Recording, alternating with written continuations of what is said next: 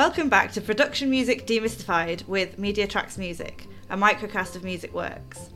On today's episode we have a very special guest, Andrew Potterton, a composer with vast experience in writing for audiovisual projects. In this episode we will discuss the tricks and tips in writing to sync. And before we join Andrew, here is an advert from our sponsor. Music Works is sponsored by the Musicians Union. I'm a member of the Musicians Union. It's the trade union for musicians living and or working in the UK, and it's a community of 32,000 members working to protect musicians' rights and campaigning for a fairer industry. As well as campaigning to fix streaming and keep musicians working in the EU post-Brexit, the union collectively bargains for musicians working in orchestras and theatres and sets minimum recommended rates for freelance musicians working in other sectors. Its expert staff provide contract advice, legal advice and assistance, and a range of benefits and services to help musicians in every aspect of their work. Be part of something bigger and get the recognition you deserve. Join now at themu.org. Hi Andrew, thanks so much for joining us today. Hi Katie, thanks for having me. Welcome. So today we're talking to Andrew Potterton, who is a composer, a music creator and lecturer at Leeds Conservatoire. And our topic today is writing for sync, the ins and outs, tips and tricks, do's and don'ts. So yeah, that's what we're here to talk about today. So let's kick off. So let's start with what writing for sync actually is and how it's different from other types of writing.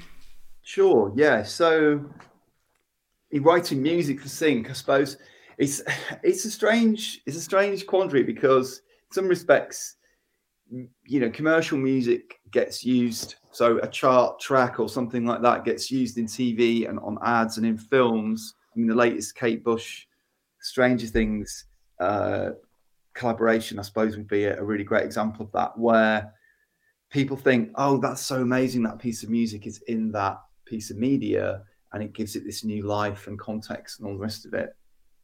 And so there is that history of, you know, big pieces of commercial music getting used and almost having a new identity in media, which is fantastic when that happens.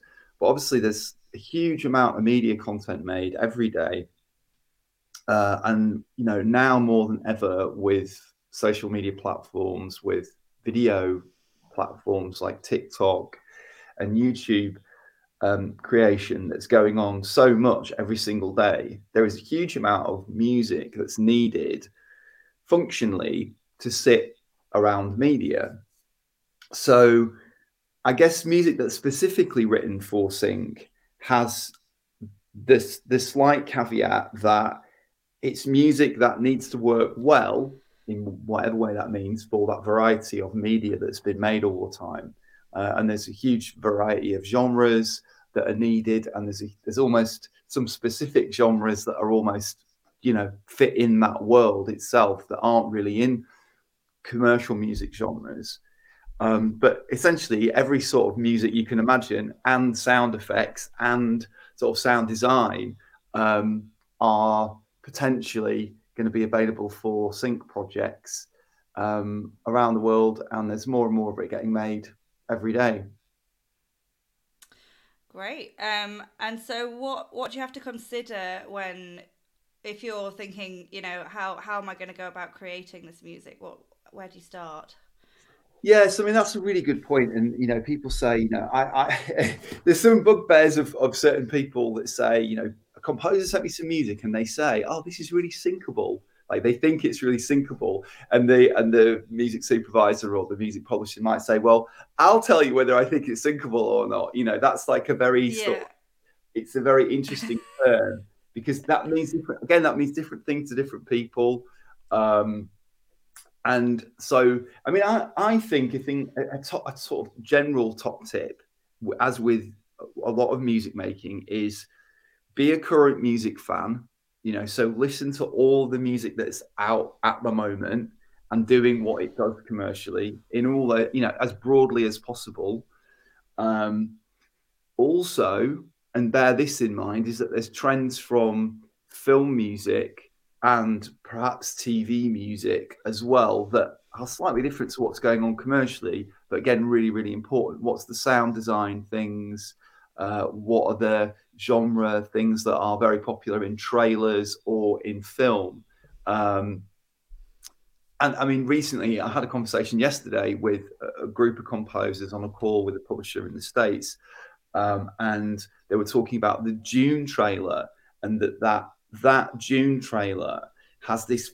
I mean, it's very, very experimental. The sound in that is very strange. It's not traditional. It's a mixture of a few different sorts of things, and yet it's one of the most searched for, keywords on this one particular music publisher's website in the States for people that are looking for trailer sounds. So, and I mean, guilty as charged. I haven't actually watched the new Dune movie, and I know it's Hans Zimmer, but it's like being up to date with that kind of stuff helps with what people are looking for on the end of how people want to, use music and put it into a project.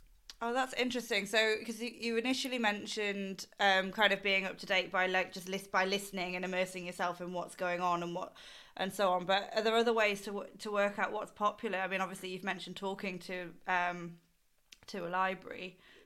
Yeah, I mean, it's fascinating because obviously there's all these searches that go on for people that jump onto a site and are looking for a particular type of music. And obviously the people who work in those companies know what those searches are and what the most popular searches for, are. And it varies from time of year and all that sort of thing. But that's a really interesting insight if you can talk to anybody that knows any of that kind of information. And there are music industry, websites and places where these discussions happen. I do think the Stranger Things is such an interesting, current conversation that it sort of made this track have a completely new sort of lease of life, and that the original writer is still available to comment. And it's one of those things that Kate Bush has talked about that, because she's commented about it because she very rarely allows her music to be used in sync. It's a bit like the Beatles music. You don't hear the Beatles music all over the place all the time.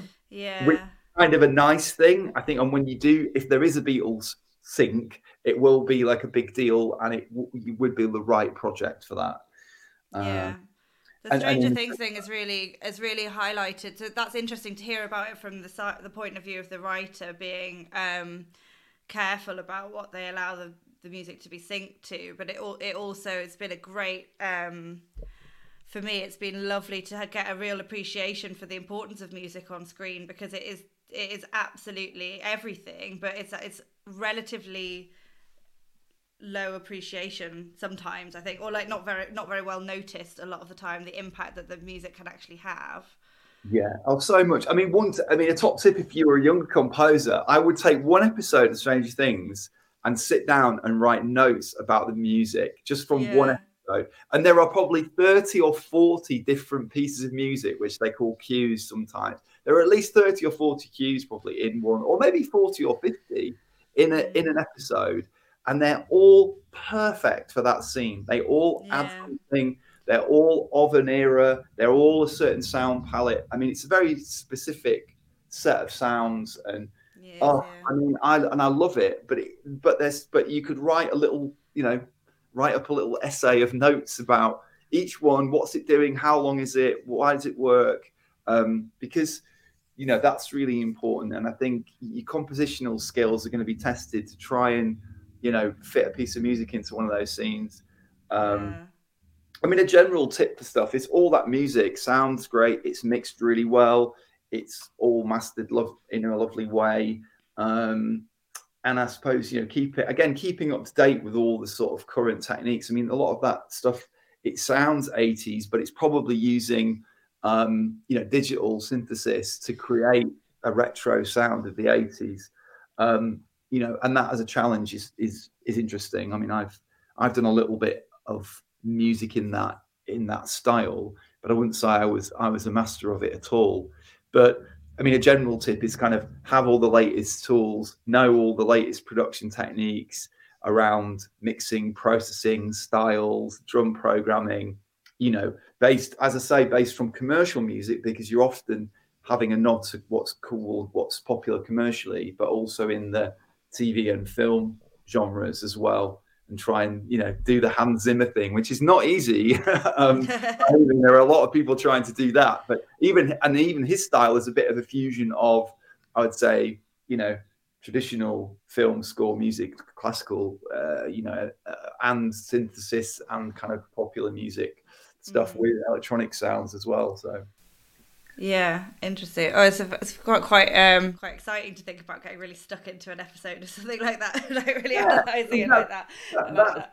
And there are great competitions. There's a wonderful event up in Sheffield called Sensoria, which, I mean, I'm not doing a big plug for. Other film and music conferences are available, but Sensoria is great. It's a lovely team of people, and they do this competition every year, and they put out usually a trailer for a film, and they'll have a version without the audio. They might have just a dialogue version, maybe, or they might have just the film as without any audio on, and then they might have the dialogue track as an audio file as well that you can use if you wanted to mix that together. And then they let people compose and have a little go at doing their thing on a minute and a half trailer film, and it's usually for something that's coming out. It's usually that somebody in the competition or around Sensoria is involved with.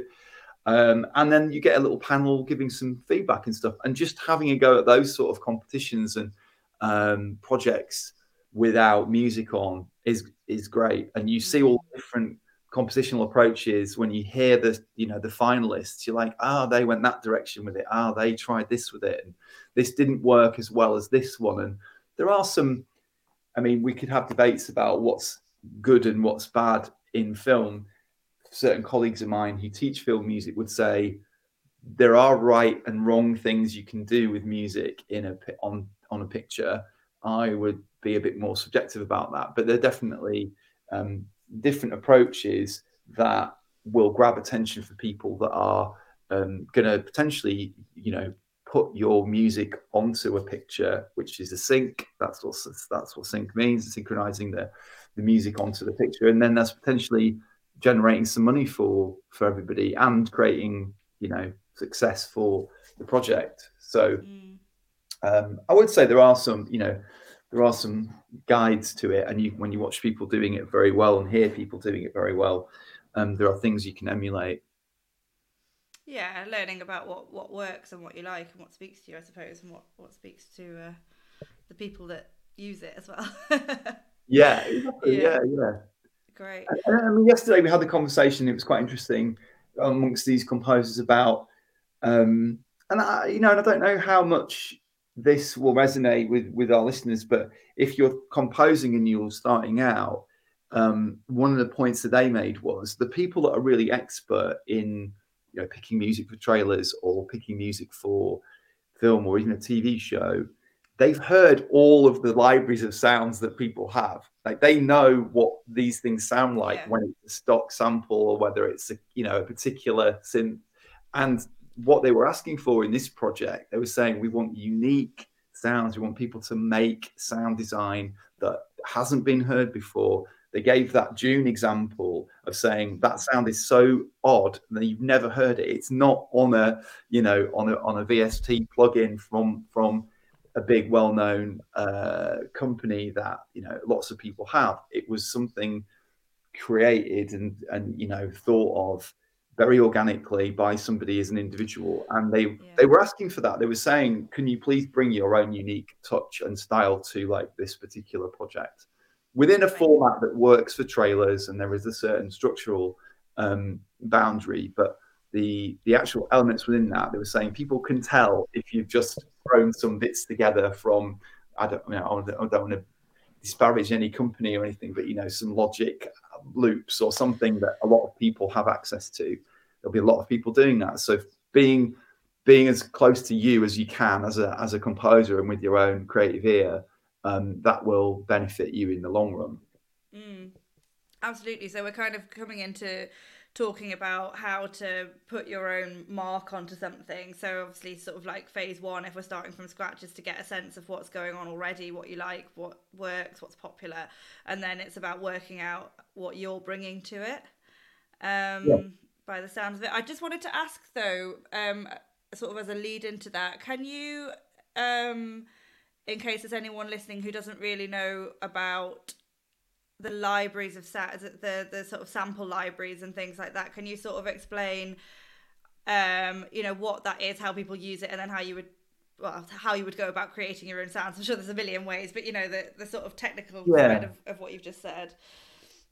Okay. Oh, right. Oh, we'll get down a rabbit hole there talking about music technology and music production. But yeah, I mean, obviously within the software that you might make music from these days, and that you might mix music with, there are banks of sounds that you could use that are kind of already there in the software or very easy to access. Or there are subscription companies. Again, I'm not saying anything bad about any of these companies. They're all great, but there's companies like Splice, where you can have a subscription per month, you can pay per month, then you can download a certain number of sounds every month.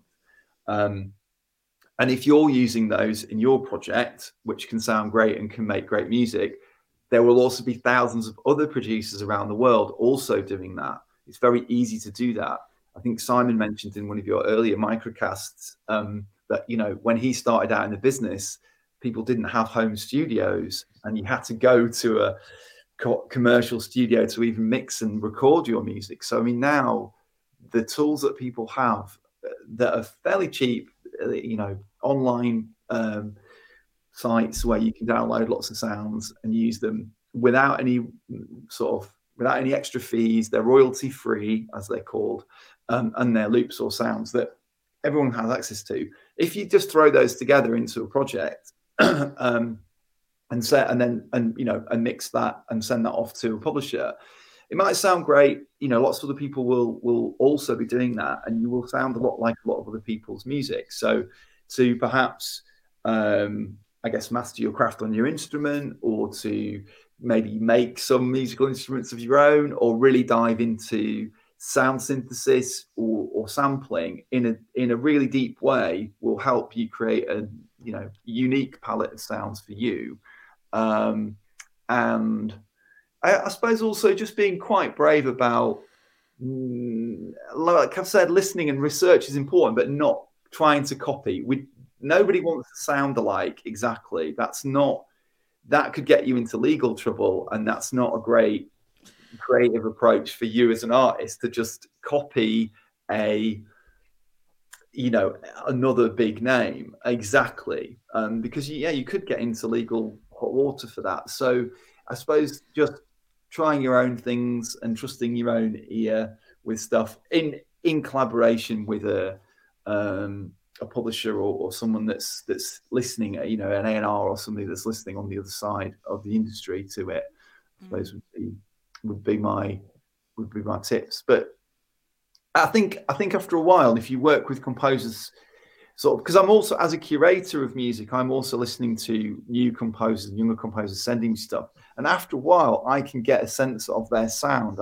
I like what they're doing, and I want them to just do their thing, really, and emphasize that in whatever genre or tempo or mood. Absolutely. And you can't get that if people are trying to emulate other things. They lose that sense of your own individuality and voice, don't you? Yeah.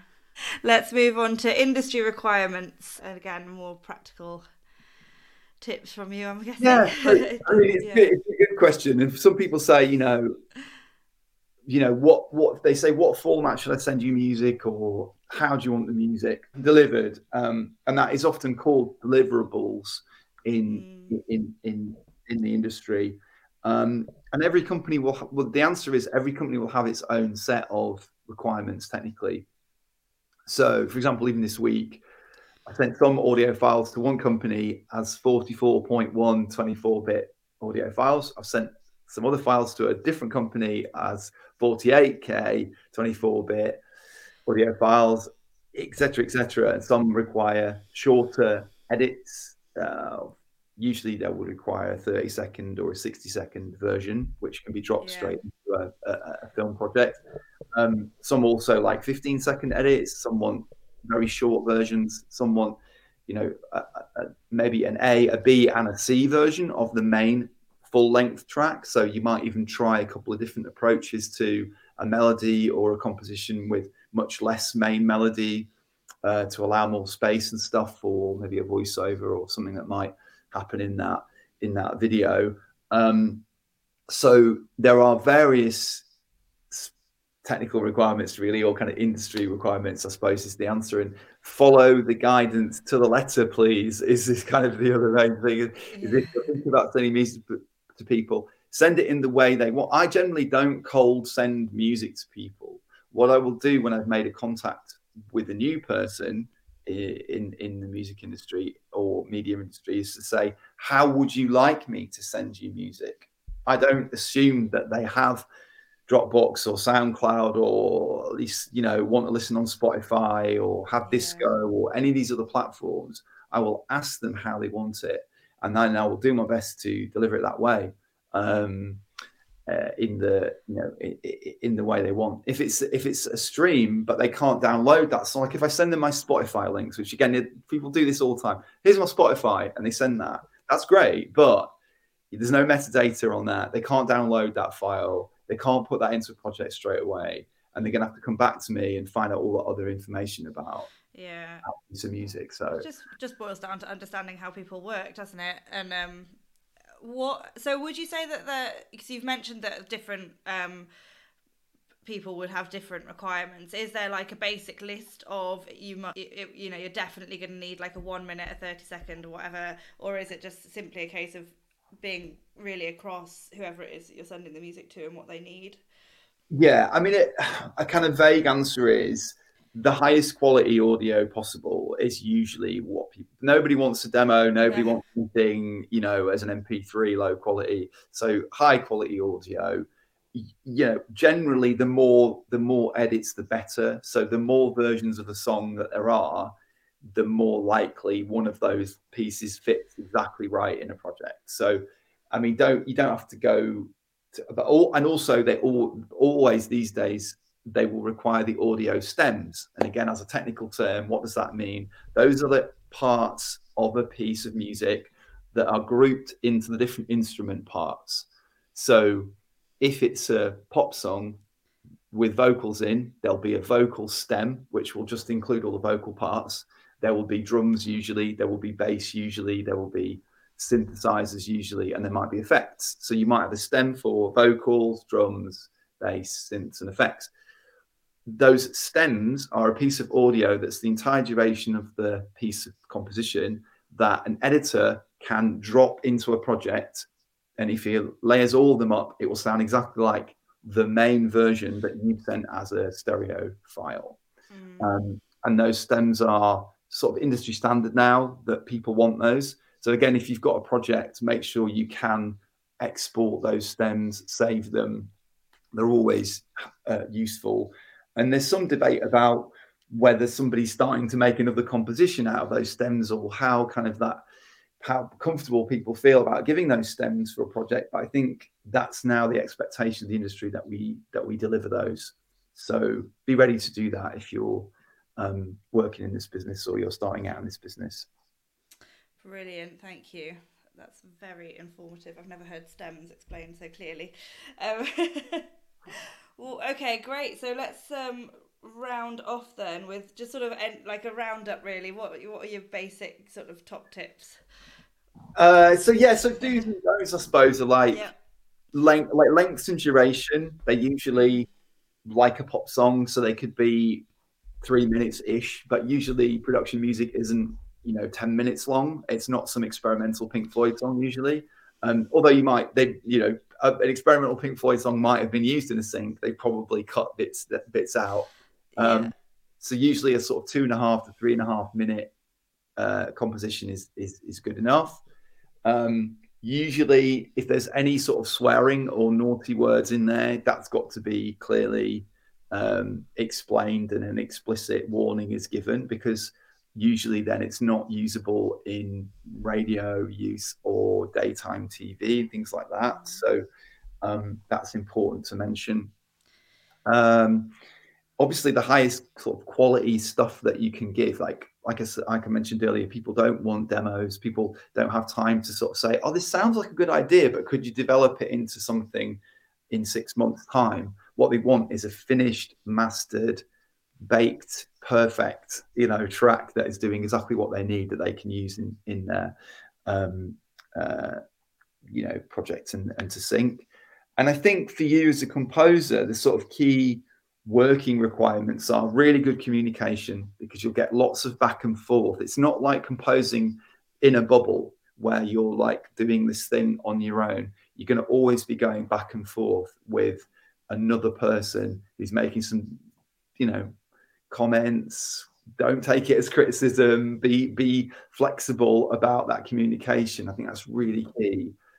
They may not like a particular sound or a particular moment in the song. You might really like it and be really attached to it, but I think you need to be willing to be open and flexible about where that project goes.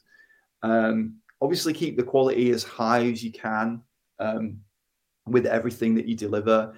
Attention to details is really important. You might have just missed a little click or a pop somewhere, and guaranteed somebody will hear that and will find that for you and say, can you resend this? I've heard a pop or a click somewhere. So check all your files, back everything up, all the usual sort of management stuff of a project. It's really key. Again, talking about stems, I've been asked for stems from music that I've written maybe 8 years ago recently, and I had to dig through a ton of hard drives and go back to and I hadn't originally made those stems. So I just had a bounce, and I had to go all the way back and dig through and go to the original project. Luckily, I could open it up again, and I could do all of that work and send this stuff to somebody from nearly a decade ago. I was lucky, but hopefully that got used, so it was worth the effort. Really backs up in the episode that Simon did about kind of getting hired. Essentially, he talked a lot about the need for brilliant admin and organization, and having all of your systems for storing things and sending things and so on and so forth really really well set up and organized. It sounds very important. No, that's really important. And editing things. So if they say they want a 30-second version, and I have this with younger composers as a curator, if you send me something that's 34 seconds long, that's not what I asked for. No. 30, and that won't work. You can't, the ad on YouTube is 30 seconds, so that 34-second piece isn't going to fit. So, 4 seconds is a very long time. And exactly. Yeah. So, and that's challenging creatively. Musically, that's challenging to get it to hit on the right moments. But that's all part of the job, and you should enjoy that and take that on as a challenge. And it is. I find it really fun to do, and I like some of those sort of challenges myself now. And around, doing a genre that I don't always do, or getting a brief that's an interesting hybrid genre. I got asked to do some Japanese trap recently, which is so interesting, with Japanese music, but with contemporary beats. And I've never thought about doing that on my own without that brief and without that external, label or publisher asking me to do that. I wouldn't have done that for a few weeks. And that was a really great challenge. And I've made something new out of that, tried to have my own stamp on it, and got a few pieces of music out there that was along that route. But there's all sorts of those sort of hybrid sounds out there that are requested, that really stretch you as a composer. Fabulous. Where can we hear your music, Andrew? I have music on Universal Production Music, and I have music out on a few different publishers on the BMG Production Music website. I suppose those are the biggest two. And with Media Tracks, of course, in the UK, who are partnered with 5 Alarm in the US and with Sonoton in Germany. So I have a range of great publisher partners who, without which none of this is possible. I have to add that they do a really sterling job, and are themselves part of the creative process, and great business people and marketing engines for my career. Which again, as a composer, my skill set is in the music side and the creative side. I don't have amazing marketing skills for pushing myself out there, and publishers do a great job of raising everyone's profiles too, which that's a very important side to things.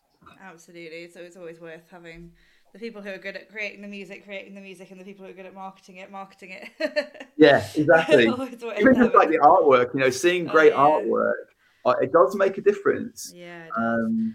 And all that stuff. So yeah, I'm very involved with them. Absolutely. And it's that, I mean, from what you said, a real takeaway from this for me has been the kind of amount of feedback and the amount of sort of creative support maybe that you do get from working with publishers and with the people who are effectively going to promote the music. That's been a big part of what you said about how to make decisions about what to write, essentially. Yeah, definitely. Yeah, it's very collaborative, and I think sort of your own individual skills are important, and perhaps your network is also important. If you can bring in a brass player or a strings player or a harpist or something, and those people, then that might get that project finished and signed off for you. So kind of, another tip would be make lots of friends, have lots of connections with music, be in different bands and ensembles and stuff like that, so that you kind of if you can't do something, you do know somebody that could,